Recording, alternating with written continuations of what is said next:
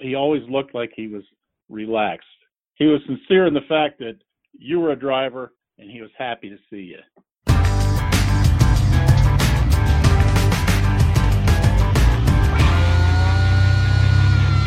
Those were the words of John Strong talking to Overdrive editorial director Max Heine. Strong, based today in New Jersey and recently retired from the road, was talking about Overdrive Magazine's founder and original editor and publisher, Mike Parkhurst, along the way to spelling out some clear recollections along his long road through trucking and Parkhurst in the 1970s and beyond. His encounters with Overdrive's founder included a trip to the House of Representatives in the mid-1970s and a visit to Overdrive's then Los Angeles office later. I'm Todd Dills. You're listening to the March 8, 2019 edition of the Overdrive Radio Podcast, and you can catch Max Heine's distillation of owner-operator Strong's recollection in yesterday's post to the Overdrive Extra blog. That's overdriveonline.com/overdrive-extra. In this edition, though, we'll hear more from the owner-op directly about his time trucking and the old Mass 10 truck stop, about differing levels of success so many have seen in efforts to organize owner-operators into a force for large-scale change, and more. When Strong mentions the ITA, FYI, he's talking about Parkhurst's Independent Truckers Association, active for a good bit of his time publishing Overdrive through 1986. Here's Strong detailing his start in the business as a moving van helper before his time behind the wheel. I was actually a helper lugging furniture when I was 18, a summer job when I was going to college. Funny how I got started, too, because I used to watch the driver, everything he did. What with the clutch, the shifting pattern, everything. And then back then, we used to go load some household goods, and on the way back, stop at a bar or stop somewhere on the way back to the barn. Today, we stopped in Trenton, and we had something to eat at 2 or 3 o'clock in the afternoon, had a couple of beers. And just as a gag, when we went out of the bar, I got in behind the wheel. And the guy that was the driver that day, he knew me pretty well. He said, "Oh, you want to drive? Here are the keys." And it was a Mack H67. And I had watched the guy when he drove, and I knew where all the gears were. So I fired it up, released the brakes, put it in gear, and drove back to the barn. It was only like 5 miles. Well, he went in and told the boss, "Heavy can drive. Give him a steering wheel." So what did they do? They put me to work as a driver. That was the Allied Van Lines agent. That was the first driving job. I started going coast to coast back around 76 when the oil embargo started to take effect, and got to meet Mike Parkhurst and some of the crew. Got involved with the ITA for a little while.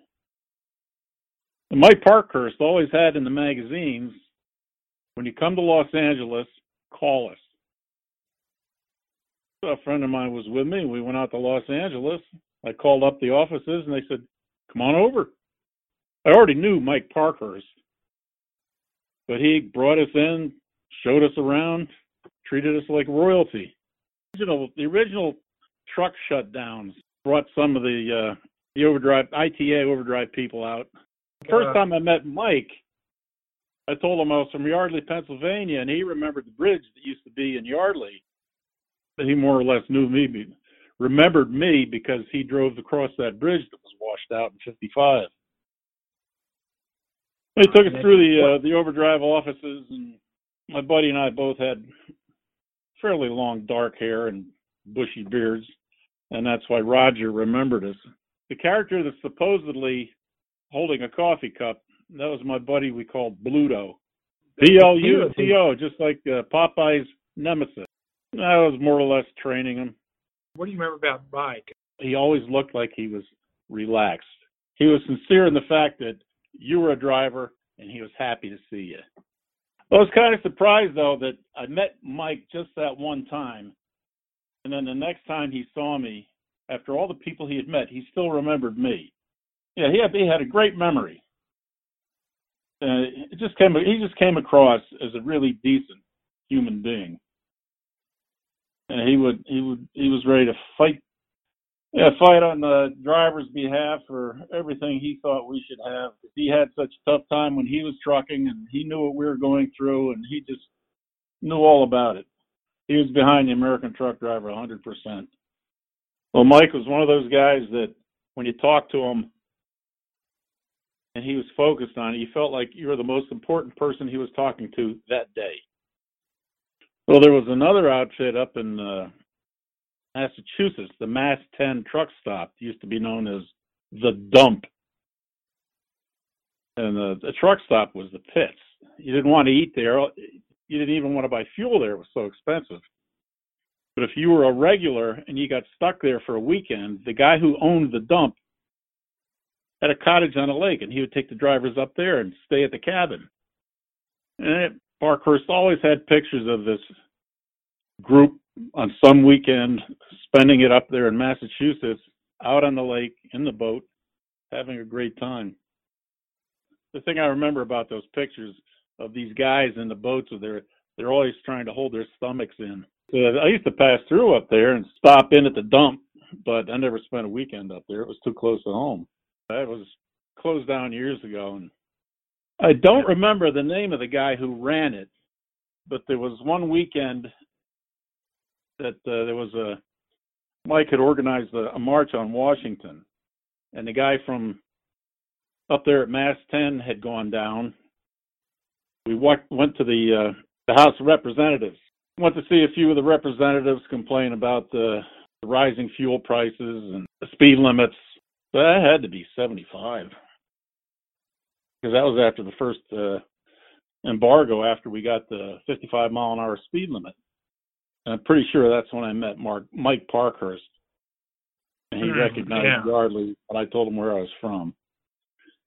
And we had an audience with one of the representatives, and the guy chaired a committee, the House Ways and Means Committee, and he came in to talk to us. Didn't have much of an effect on what was going on, but made us feel good. More or less stayed in touch with those people from then on.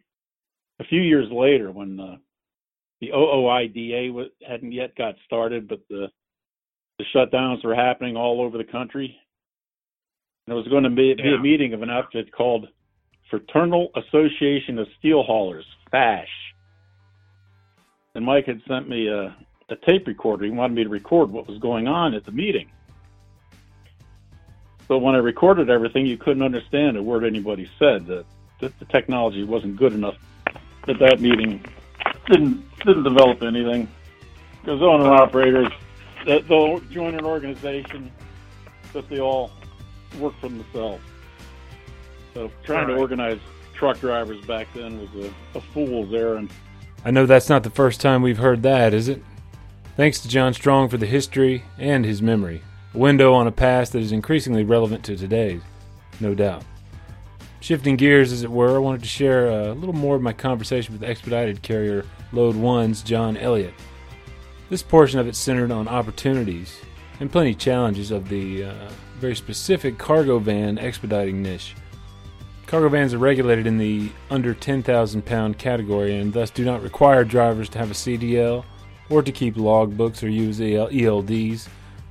They aren't required to cross scales, can be parked with plenty ease, and more. They seem to check the boxes as a solution to a lot of the headaches Class 8 tractor-trailer owner-ops deal with, as long as they're not hauling placable hazmat load, in which case they're regulated more or less just like the bigger trucks. And that's not to mention the lower cost barriers to entry into the market as well, with much lower new vehicle purchase prices, better fuel mileage, and more. At once, though, challenges abound. In the conversation that follows, Elliott describes the multitude of those in detail from his perspective. Here, he starts with detail on a couple different directions drivers take when coming to the cargo van, from newbies viewing it as a modest point of entry to the work of driving, to more seasoned trucking veterans downsizing for a myriad of different reasons. You know, you see two different directions with it. You'll see drivers who new to the industry, who look at it as an entry point to become a driver or an owner-operator. Obviously, it's a lower barrier to entry because you don't have the regulatory requirements, the CDL requirements. You know, depending on your company, they don't require DOT physicals. You know, we do for that. You know, we DOT physical, we drug screen test at the same level that we do our regulated drivers. I don't think that's common in the industry, unfortunately. You also see the second path is you'll have drivers that are in bigger vehicles that decide they're tired of the big vehicle and they don't want the hassle of 53 feet behind them anymore. And that, sometimes they're getting older. The physical limitations of driving a big vehicle are different than driving a small vehicle.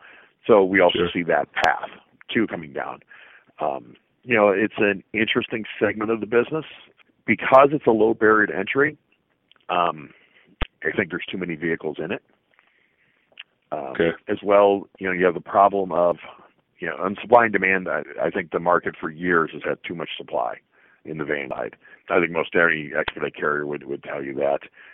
You had that, and because of the fact that, unfortunately, it's under 10,001 pounds, it's regulated, but it's very loosely enforced regulation, for lack of a better term, because you see, you take your major carriers in the expedite world, their vehicles run for them, they're logoed, they have satellites on them, they're insured just like the big trucks with the trucking insurance and that. You have a lot of small and carriers and multi-carriers who run unmarked vehicles and don't carry the proper insurance. Don't worry about compliance because the odds of an unmarked van getting pulled over by a DOT officer are incredibly slim. It's just not likely to happen. They're not forced to go through scales. And that, where for instance, if a van is calling a hazmat load over 1,000 pounds, well, technically, they have to put placards on the vehicle. They have to run a logbook and be compliant, just like a big vehicle. I've listened to plenty of guys who run for multis or independents, and I ask them, "Well, how do you do that? Who takes care of your logs? Because you run for multiples." So this that, and they're like, they just laugh. We throw the stuff paperwork in the back. Nobody ever bothers us or looks. So because of those things and the way the insurance, especially, again, trucking insurance is very expensive. And that, especially with the nuclear verdicts coming out of these juries, and then we're an industry that's under attack. When you watch TV commercials, or it's all asbestos or trucking companies, or talcum powder. You go down the highway. You see billboards constantly for attorneys. You hit a truck, or has a truck hit you? And you just don't see that in other industries. So the insurance is so expensive. So a lot of these guys will simply put car insurance on these vehicles, and it's a big problem in our industry. Especially, there's a structure called the multi-carrier, and a multi-carrier. Okay, for instance, if you take a company like Load One, we're what's called a traditional carrier. All our vehicles run for us and only run for us. They're all logoed. We provide the liability and the cargo insurance over all the vehicles. So when we give a customer or another carrier a copy of our insurance certificate, they know that covers every vehicle. They see the coverages, they see the lines of coverages, they see the limits of, how many millions of liability we carry, how much cargo insurance we carry, all that. A multi-carrier, and again, a multi-carrier is a legal model. It can be done legally. That I'm not sure that, we've seen plenty of cases where that is not how it's done. Unfortunately, because what happens is, in a multi-carrier, they'll have an insurance cert for one vehicle, so that they have the proper cert and that. But then, all the vans that run for them generally are not logoed because they can pull for 2 or 3 or 4 or 5 of these guys, and that so they're not logoed. One, they provide their own insurance. They name, although they're not a trucking company. So they provide their own insurance, and they'll name the carrier as an additional insured. So what happens is, if I was to give them a load, I have no way. I can validate their insurance that they gave me, but that isn't the insurance that's actually covering the vehicle that's running the load. So if a shipper gives one of those guys a load, they assume that insurance cert they have is the insurance cert that covers the freight. It's not. It's actually the insurance on the van. Well, the problem is there's no way to see what that insurance is or to monitor it. As a carrier, our insurance has to be registered with the DOT. You can go into, the government websites. There's plenty of third-party websites that you can, that'll update you instantly every day if our insurance is valid or invalid. Well, because those vans are not motor carriers, there's no registration for that insurance. There's no way to see it. There's no way to validate it, or no way it even exists. And a lot of them, just due to the expense, will put car insurance. They'll call their local State Farm agent and say, well, yeah, what do you do? Oh, I deliver around town. Oh, okay, they'll rate that. Well, State Farm does not write interstate trucking. So what happens is, that guy gets in a terrible accident. If there's liability and that involved, of course, State Farm, not against State Farm or any other insurance company, is going to say, wait a minute, you were hauling interstate freight and, you're based in Dayton, Ohio, and you were in Texas? Whoa, we didn't write that insurance for you. That wasn't, so they have the right to deny the claim based on improper coverage, saying, hey, we didn't write that. So then, it goes back up to the carrier's policy. The carrier's policy insurance company is going to say, whoa, we didn't write that unit. That unit wasn't on the list that we wrote. We wrote 2 units that we provided the cert for. So then it comes back on us or back onto the shipper, who chose to use that carrier. So in a lawsuit, it's just a mess. Now, could every one of those vans have proper right trucking insurance? It's entirely possible. Well-known insurance agent in the expedited trucking niche, Shelley Benish of CIS, counts some van owner-operators running under a multi-carrier structure among her clients. Like Elliott says, it is possible to do it the right way and ensure adequate liability and cargo coverage. The multi-carrier model for expedited cargo vans arose around the time of the Great Recession, as Benish tells it, with so many van drivers desperate for any way to stay loaded. Under the model, van owner-ops essentially negotiate loads and leased arrangements with a multiplicity of expedited motor carriers. It presents some of the same opportunities and challenges that traditional Class 8 independents wrangle when working with multiple brokers on the spot freight market, without the need for the van operators to have motor carrier authority, hence the insurance monitoring issue Elliott notes. Many of such van owner-operators, though, like the independence of it, Benish says, and, quote, believe that they make more money hauling for multiple companies. Some motor carriers, quote, have come to respect it in some cases because of the current litigious climate regarding the independent contractor model, end quote. Leasing with multiple carriers is an obvious sign of such contractors' independence of carrier direction and control. However, Benish goes on to note, quote, larger, more established motor carriers on the traditional structure, the exclusive lease to one motor carrier, really, quote-unquote, hate it. John Elliott with Load 1, one of those traditionally structured expedited motor carriers, points to disadvantages other than just the insurance issue he described, too, though, in what effectively becomes an artificial, false impression of supply in the market, putting downward pressure on rates. Here he is continuing with the insurance angle, giving the hypothetical example of a multi-leased owner-op who decides to reduce his insurance coverage without telling the carriers he's working with.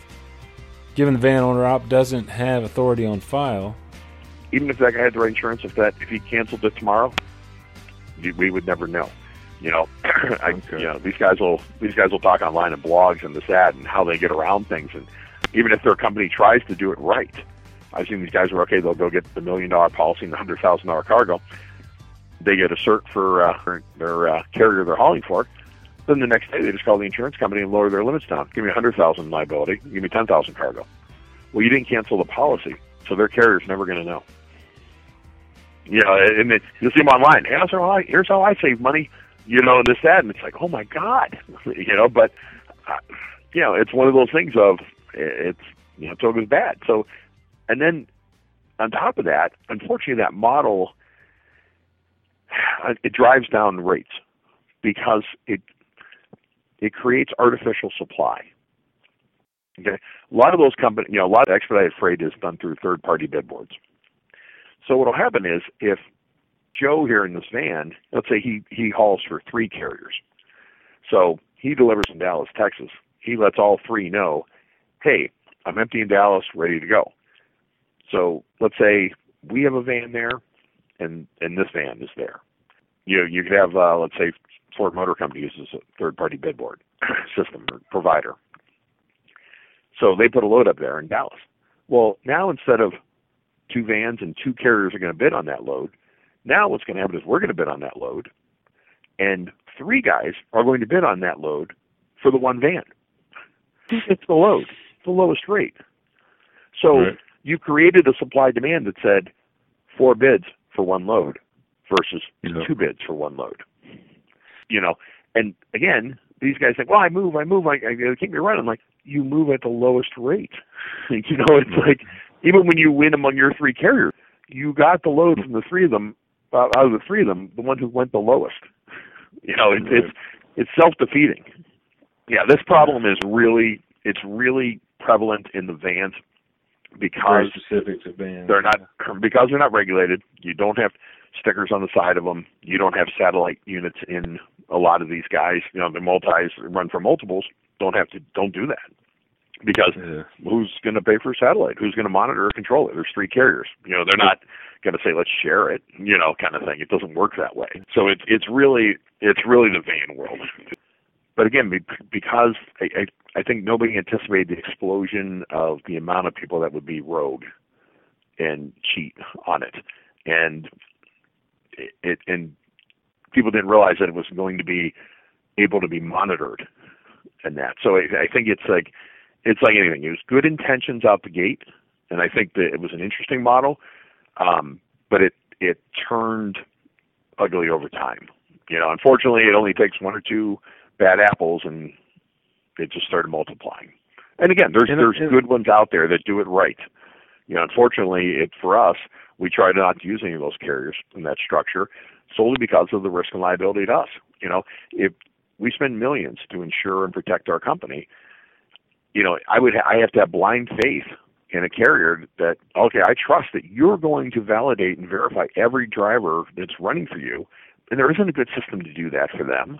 So it just, for us, it's just not a risk that we're willing to accept to our company and to our shippers.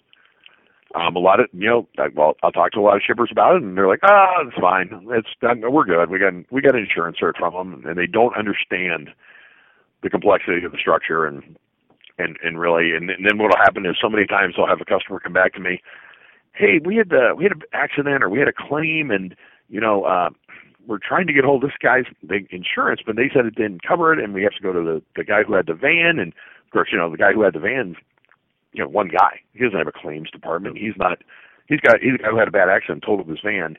Does he want to talk to anyone? No, he's probably scared he's going to get sued. He's not going to help anybody in that. Right. And they'll be like, John, is this what you were talking about? I'm like, yes, this is exactly what we were talking about and told you could happen.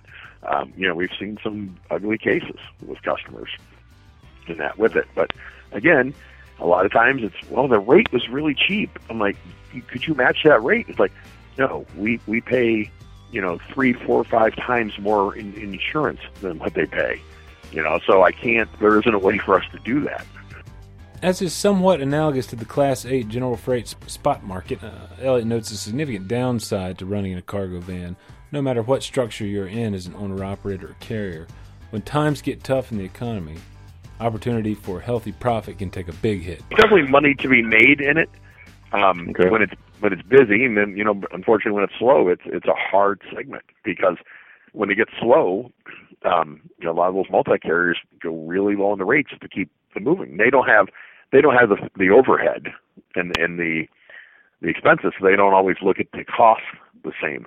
A lot of them are factoring their money, so hey, I need to move some freight today, even if it's bad choices, because I need to get that factory money the next day or two so I can make payroll on Friday. They're not sitting with receivables on the street and long-term cash flow.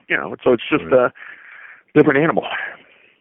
Right. I mean, I would have a hard time recommending to anyone that I think it's a good segment of the industry in the last year or 2 to jump into. In fact, you don't have to have the CDL and the training. You see so many guys that go out and they buy these used yellow Penske trucks. Another good example we see all the time. They haul too much weight over the capacity, so they're running it well over 10,000 pounds. But because they're not required to go through the scale, they don't get caught very often, And that, I mean, one of my favorites are, you'll see the guys with the Penske vans or Penske trucks, little box trucks, which are under CDL limit, but they have dualies on the back. Well, if you have dual tires, that vehicle's over 10,000 pounds generally, and that they'll have stickers made for the door that says under 10,000 GVW. Like they'll put it big on the side, so that way if a copy pulls up alongside, they're like, oh, under 10,000. Look at that. And it's like no, they'll have 8,000 pounds. Like they actually hurt the straight truck world because they steal loads that really should be on regulated straight trucks, and they'll overload these vans and bust the axles out, or get in accidents because those vehicles aren't rated to handle that kind of weight. At the same time, there are plenty van owner-operators and small fleet owners who found their niche there and are making plenty of money. If you're one of them, find me via my Channel 19 blog at overdriveonline.com/channel19 and drop me a note. We'll have further coverage of the cargo van niche among expediters in the April issue of Overdrive Magazine. And until then, thanks for listening, Owner Ops. That's all for this week. Stay pro out there.